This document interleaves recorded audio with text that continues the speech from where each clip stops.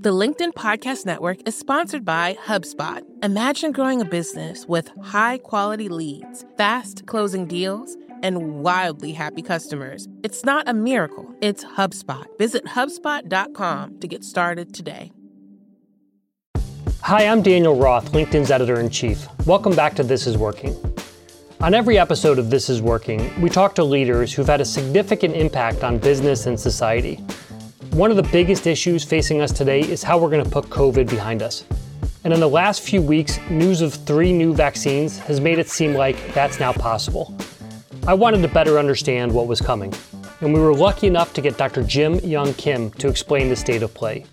As an anthropologist and physician specializing in infectious diseases, Dr. Kim has garnered a reputation as one of the most influential leaders of our time. He founded Partners in Health, led the World Health Organization's HIV/AIDS department, and until 2019 was the president of the World Bank, where he committed the org to ending extreme poverty and helping fight climate change.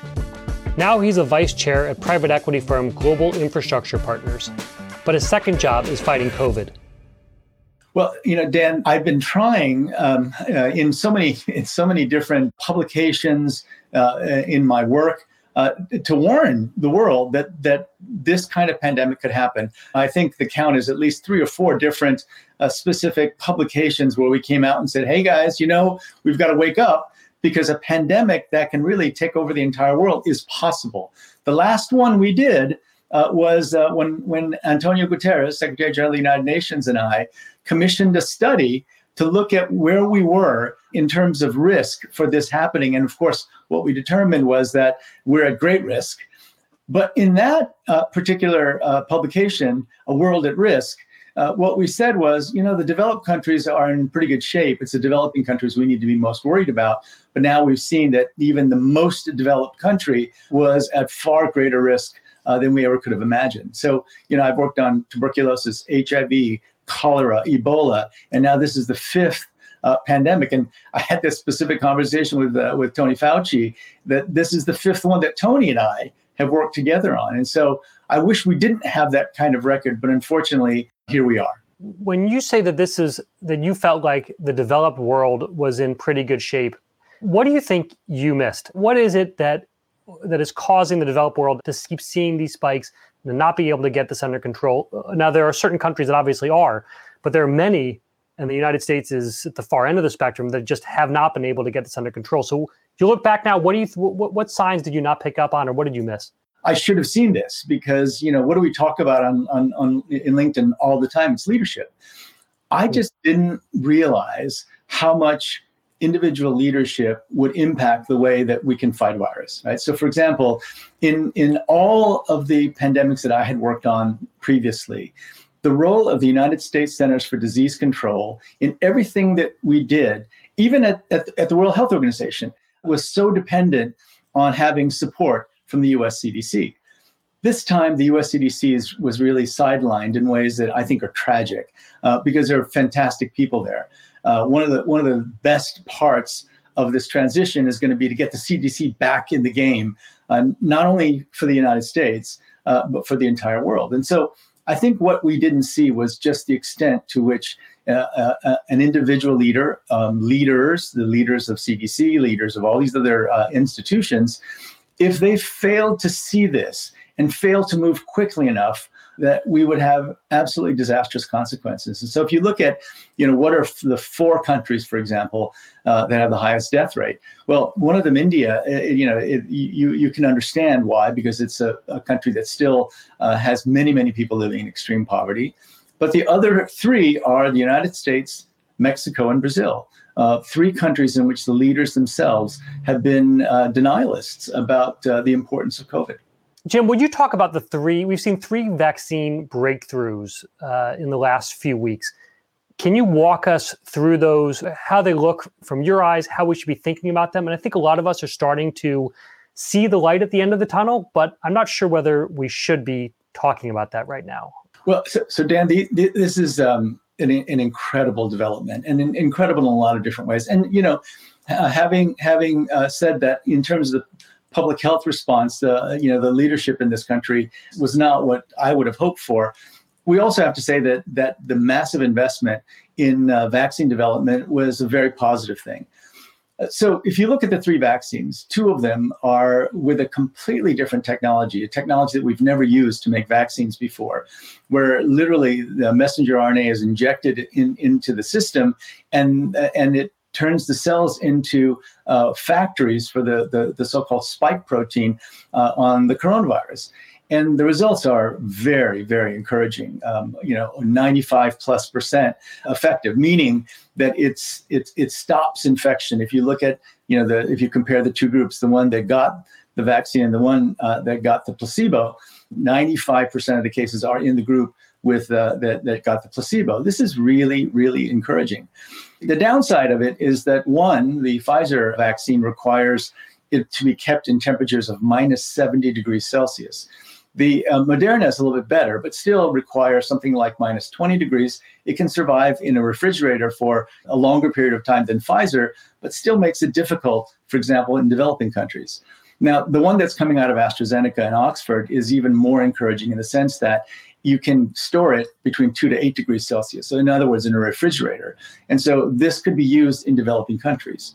But the one thing that I want to remind everybody of, and the World Health Organization said this just, I think, 3 days ago, it's so important that they said having the vaccine is like building the base camp on Mount Everest. You still have to climb Mount Everest. And they speak from great experience. I mean, the only disease we've ever eradicated, which is smallpox, took just a tremendous effort. Polio, another disease that we're trying to eradicate, we're still not quite finished. And it's required just an enormous amount of effort in terms of logistics. How do you keep things refrigerated and get it there? How do you detect the cases? How do you think about an approach from country to country? So there's still a huge hill to climb. And my own sense of it is that the countries that have the best ground game, and it turns out that in politics and in pandemics, the ground game is absolutely critical. If you're doing a good job of suppressing the virus now, this is China, Hong Kong, South Korea, New Zealand, Australia, Singapore. And then there are some countries in Europe that are also doing a very good job. Germany is doing a much, much better job than most. In Africa, Rwanda has kept their death levels and their infection levels extremely low. So there are places all over the world that have done a great job. Those are the communities that are going to be able to deliver the vaccine most effectively. And they're the ones that are going to get back to normal economic activity fastest. And so in the US, here are the things I worry about. I think the military has been doing a good job, as they do in terms of the logistics of delivering the vaccine. And right now, it seems like the number of people who say they're going to get the vaccine has been going up. But it was 50%. 50% said that they were going to get it, months ago. It went down to 42%, and it seems to be getting higher. The number of people who say they will get it, but people who are going to be suspicious of a vaccine, whether it's from the one group that still doesn't think COVID is a big issue, or another group, and this is communities of color, people living in much more difficult circumstances. They have their own set of suspicions. And so the way you get past that is by having a really strong ground game, a public health system that's doing testing and contact tracing and supported isolation. In other words, putting people in isolation and quarantine, but supporting them if they don't have enough food, if they don't have diapers for their children. This kind of system is necessary in every state for us to get the vaccine out. And unfortunately, we don't have that in place in most of the United States. So we don't have that in place in the US, and it is unclear how we would get the political or civic will to get that in place. Does that mean that these vaccines, that we never leave base camp? I don't think so. I think that the seriousness of the effort in the Trump administration with the military to get a plan in place, I think it's very encouraging, the fact that they've been so serious about it.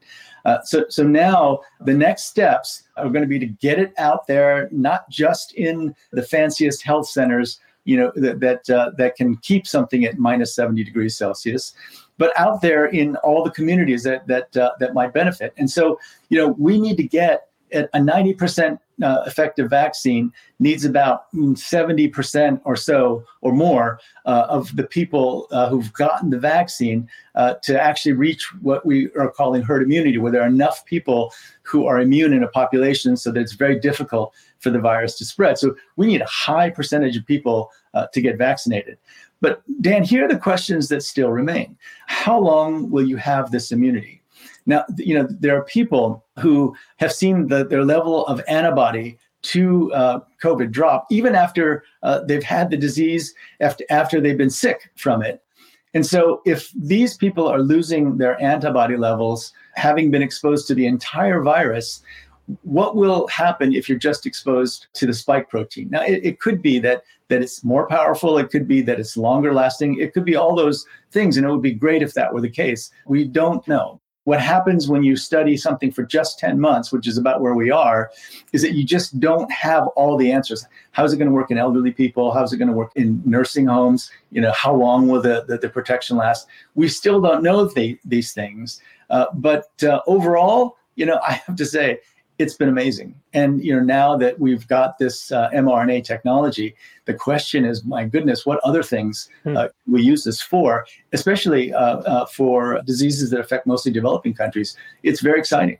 If I'm not mistaken, the vaccines don't actually stop the spread. Or we don't know yet whether these vaccines will stop the spread. They stop you from getting horribly sick and potentially dying from this, but it could still continue to spread even after you get the vaccine. Is that right? I think what they're measuring right now is, among their cohort is ranging up to 45, 50,000 and some more.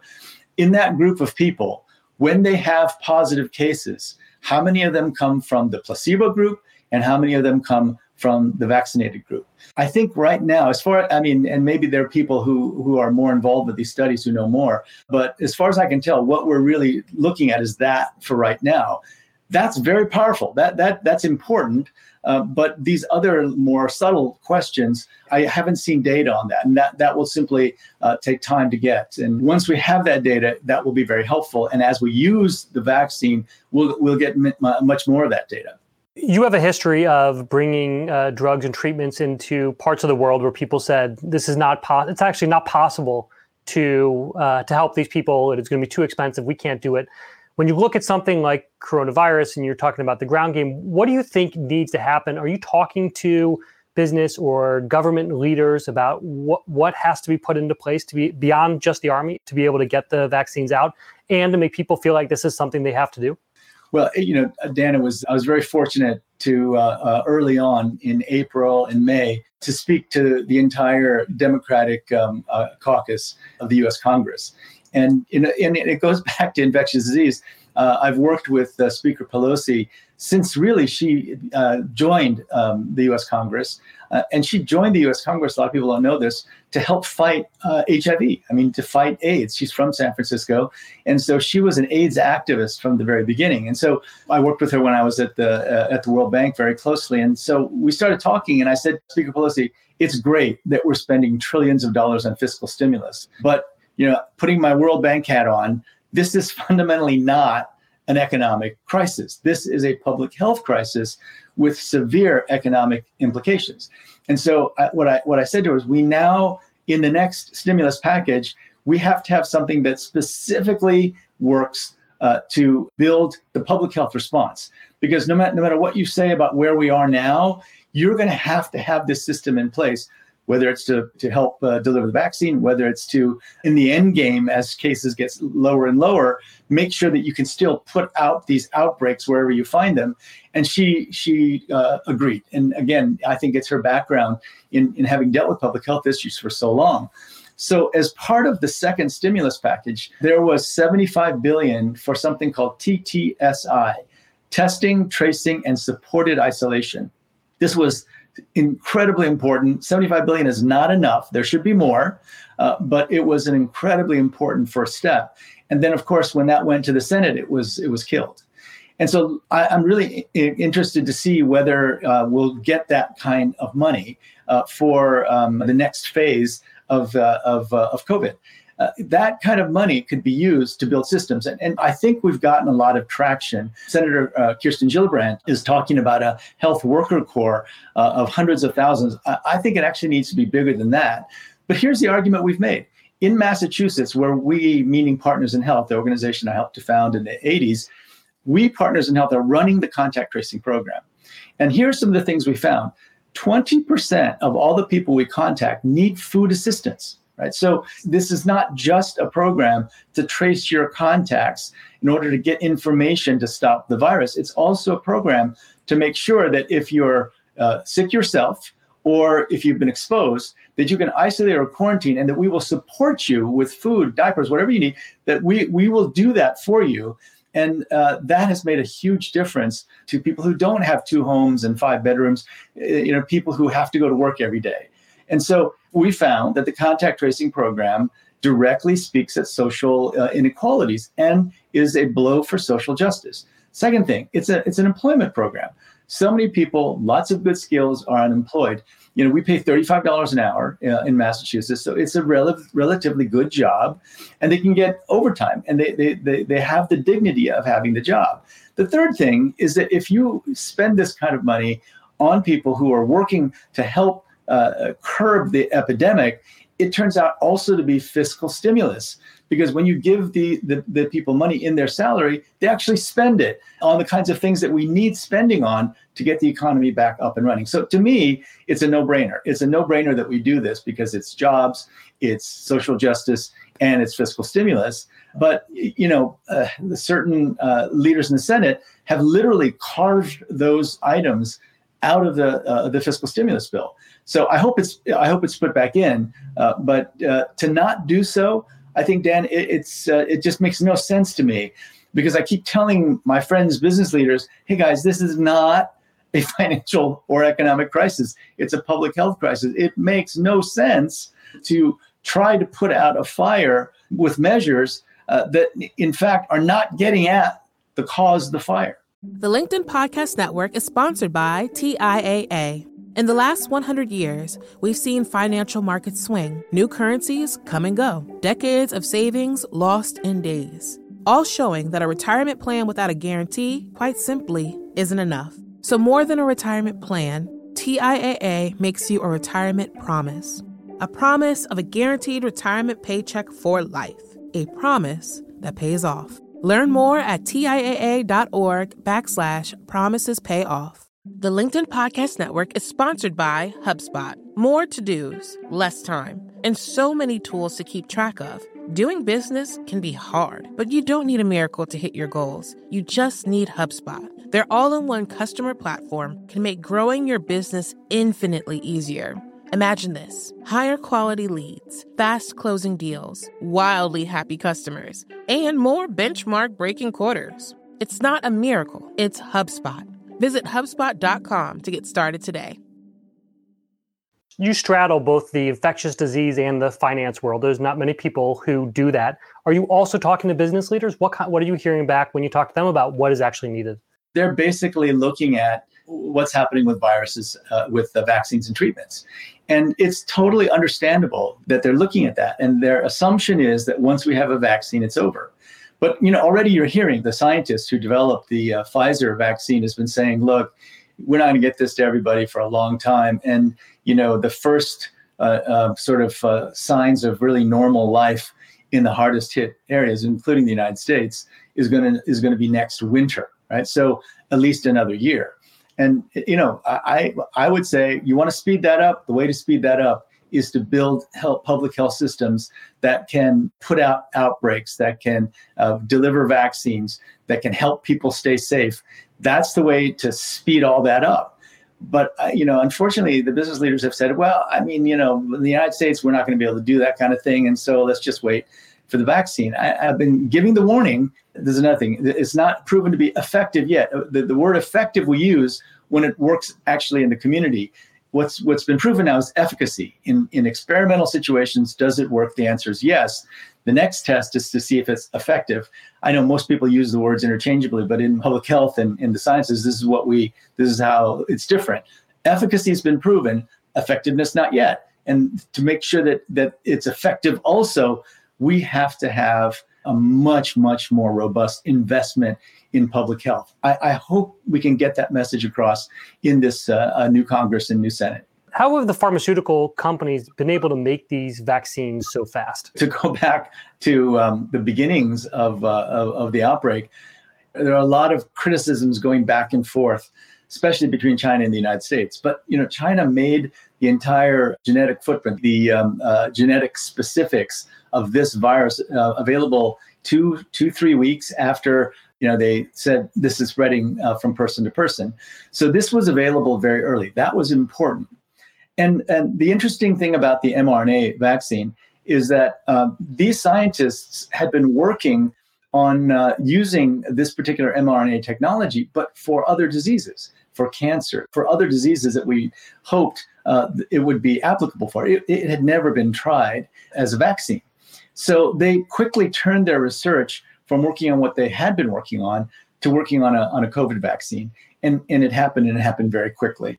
The AstraZeneca virus vaccine is a more traditional. It's a chimpanzee adenovirus that has in it the genetic material also of the spike protein. And so that's a more traditional route.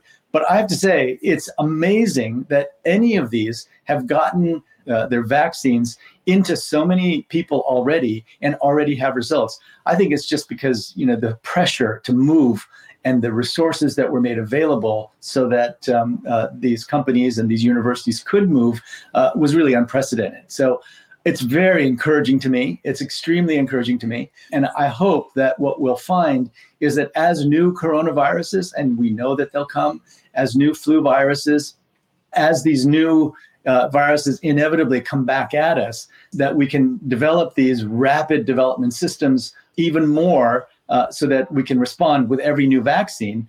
But again, even if we had the best system in the world, having to vaccinate 7+ billion people is a logistical nightmare.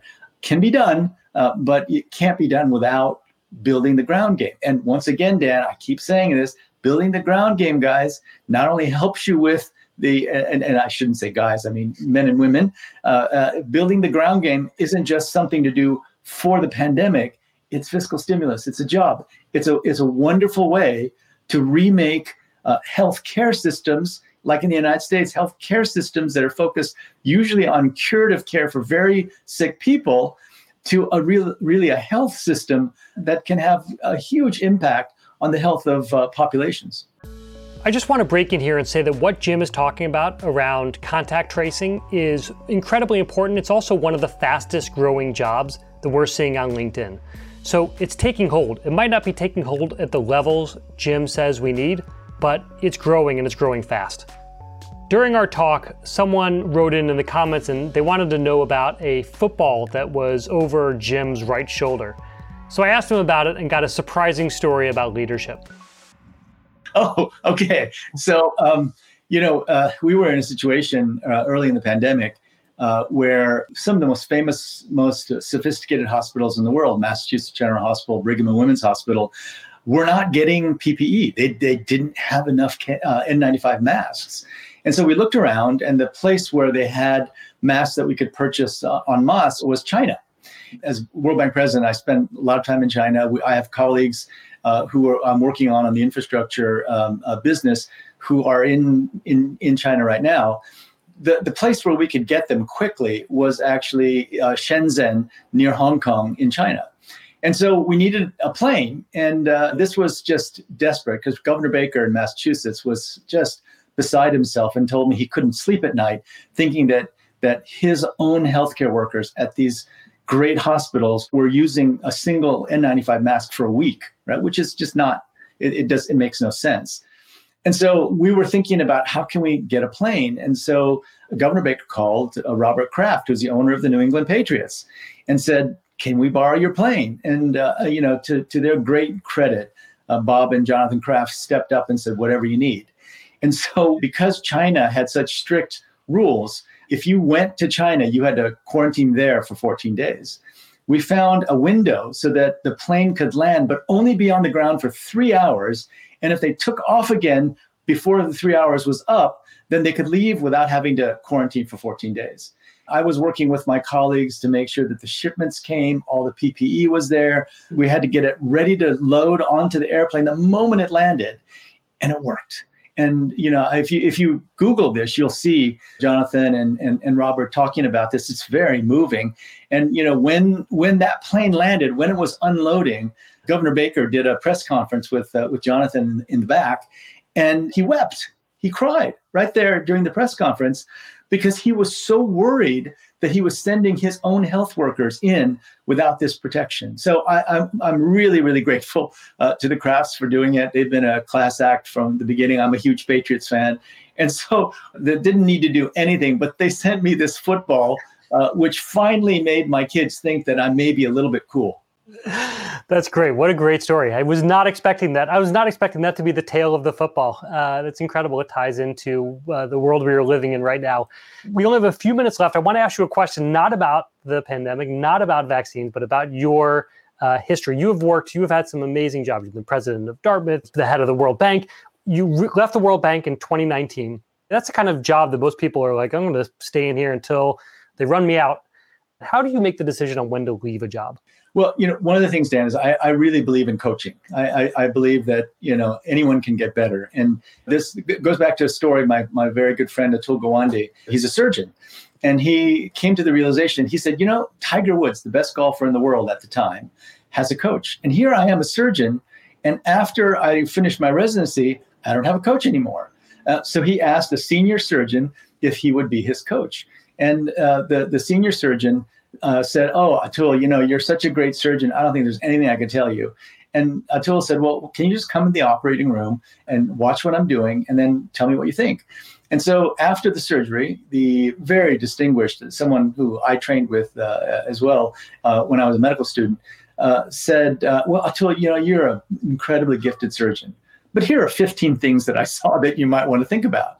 And Atul's numbers actually got better. Look, I'm a complete believer in leadership training, and I've had a leadership coach for a very long time, Marshall Goldsmith, who is, a devoted LinkedIn community member. And so Marshall's specialty is telling people when it's a good time to leave. And so, you mentioned in the very kind introduction that we received a capital increase. And frankly, in the context in 2018, with the Trump administration, sometimes, being skeptical about the multilateral world, people told me there's no way on earth that you're going to get this capital increase. And we got it. And it was historic. And good thing we got it, because now, the World Bank is doing, I think, more than 3 times what we were doing when I first started at the World Bank Group. So what Marshall told me was, look, things are probably not going to get better for you after the capital increase. And things definitely could get worse. And so if you're ready to do something else, now's the time to do it. And what Marshall says is that this always, always, always elicits a reaction from leaders. Well, but my board loves me. They tell me that they can't do without me. There's so many projects that I want to finish. And so Marshall says, okay, so look, as much as everyone loves you, once you announce you're leaving, I give you 2 weeks and they'll hardly remember who you are. Because these institutions persist, these institutions continue to grow and develop. And so it was right at that moment that I had a conversation with the founder of the company I work with now, Global Infrastructure Partners. Bayo Ogunlesi is his name. He's originally from Nigeria. And he's been one of the most successful infrastructure investors. And I would have happily stayed at the World Bank longer, but it was just absolutely the right moment, because this guy who'd been so successful in infrastructure in OECD countries was, now moving into emerging markets aggressively. And so it was the right time. These departures are always a little bit, they're tricky, especially because, you think, gosh, they like me, they want me to stay. But the institution's doing fine. They're, again, their lending is huge now, and they're playing a hugely important role in the COVID response. And so I listened to Marshall. Marshall has coached Alan Mulally, has coached Mike Duke has coached a lot of the pharma CEOs. He's one of the most, I'm sure he is the most celebrated leadership coach. And he brings to every client all the lessons he learned from all of these great leaders. And so this was really helpful to me. And if there's a lesson that I would give to people on the LinkedIn community who are watching is, if you don't have a coach, think about getting a coach and listen to them. And definitely don't get a coach who only tells you that you're great. Get a coach that will just give it to you, right between the eyes, but then help you get better. Everyone can get better, in my view. And I really cherish that for 10 years, now 12 years now, Marshall's been coaching me. That was infectious disease specialist and pandemic fighter, Dr. Jim Young Kim. I always love speaking with Jim. He straddles so many worlds: finance, health, developed countries, one struggling with extreme poverty. But I've also got a soft spot for him because Jim was the first interview that we did at LinkedIn. 6 years ago, he sat down with us before we even had a studio. We were in an empty floor of the Empire State Building. There was dust from the developers all around us, and he sat there and talked about all of the World Bank's plans. It was really incredible. I'm hoping that with the help of a solid vaccine protocol, we can recreate that in a real studio, face-to-face, at some point soon. Several times during our conversation, Jim talked about the importance of leadership, that no matter what the scientific community comes up with, good leadership is going to be required to actually get us through this. And he said that what has helped him become a better leader is coaching. No matter how successful he is, he needs that coaching. I would love to hear from you how you keep it real. Who do you rely on, whether it's a professional coach or a friend or a colleague? Who tells you what you're doing right, what you're doing wrong, and how you could do it better? Let us know by posting on LinkedIn and using the hashtag #ThisIsWorking. As always, to get more news and insights, you can follow our main LinkedIn page, which you can find by searching for LinkedIn News. Please take a moment to rate us on Apple Podcasts. It helps listeners find the show. This is Working is a production of LinkedIn. The podcast was produced by Sarah Storm with help from Dave Pond and Michaela Greer. Joe DeGiorgi mixed our show. Florencia Iriando is head of original video and audio. Dave Pond is our technical director. I'm Dan Roth, LinkedIn's editor-in-chief. Stay strong. See you next week.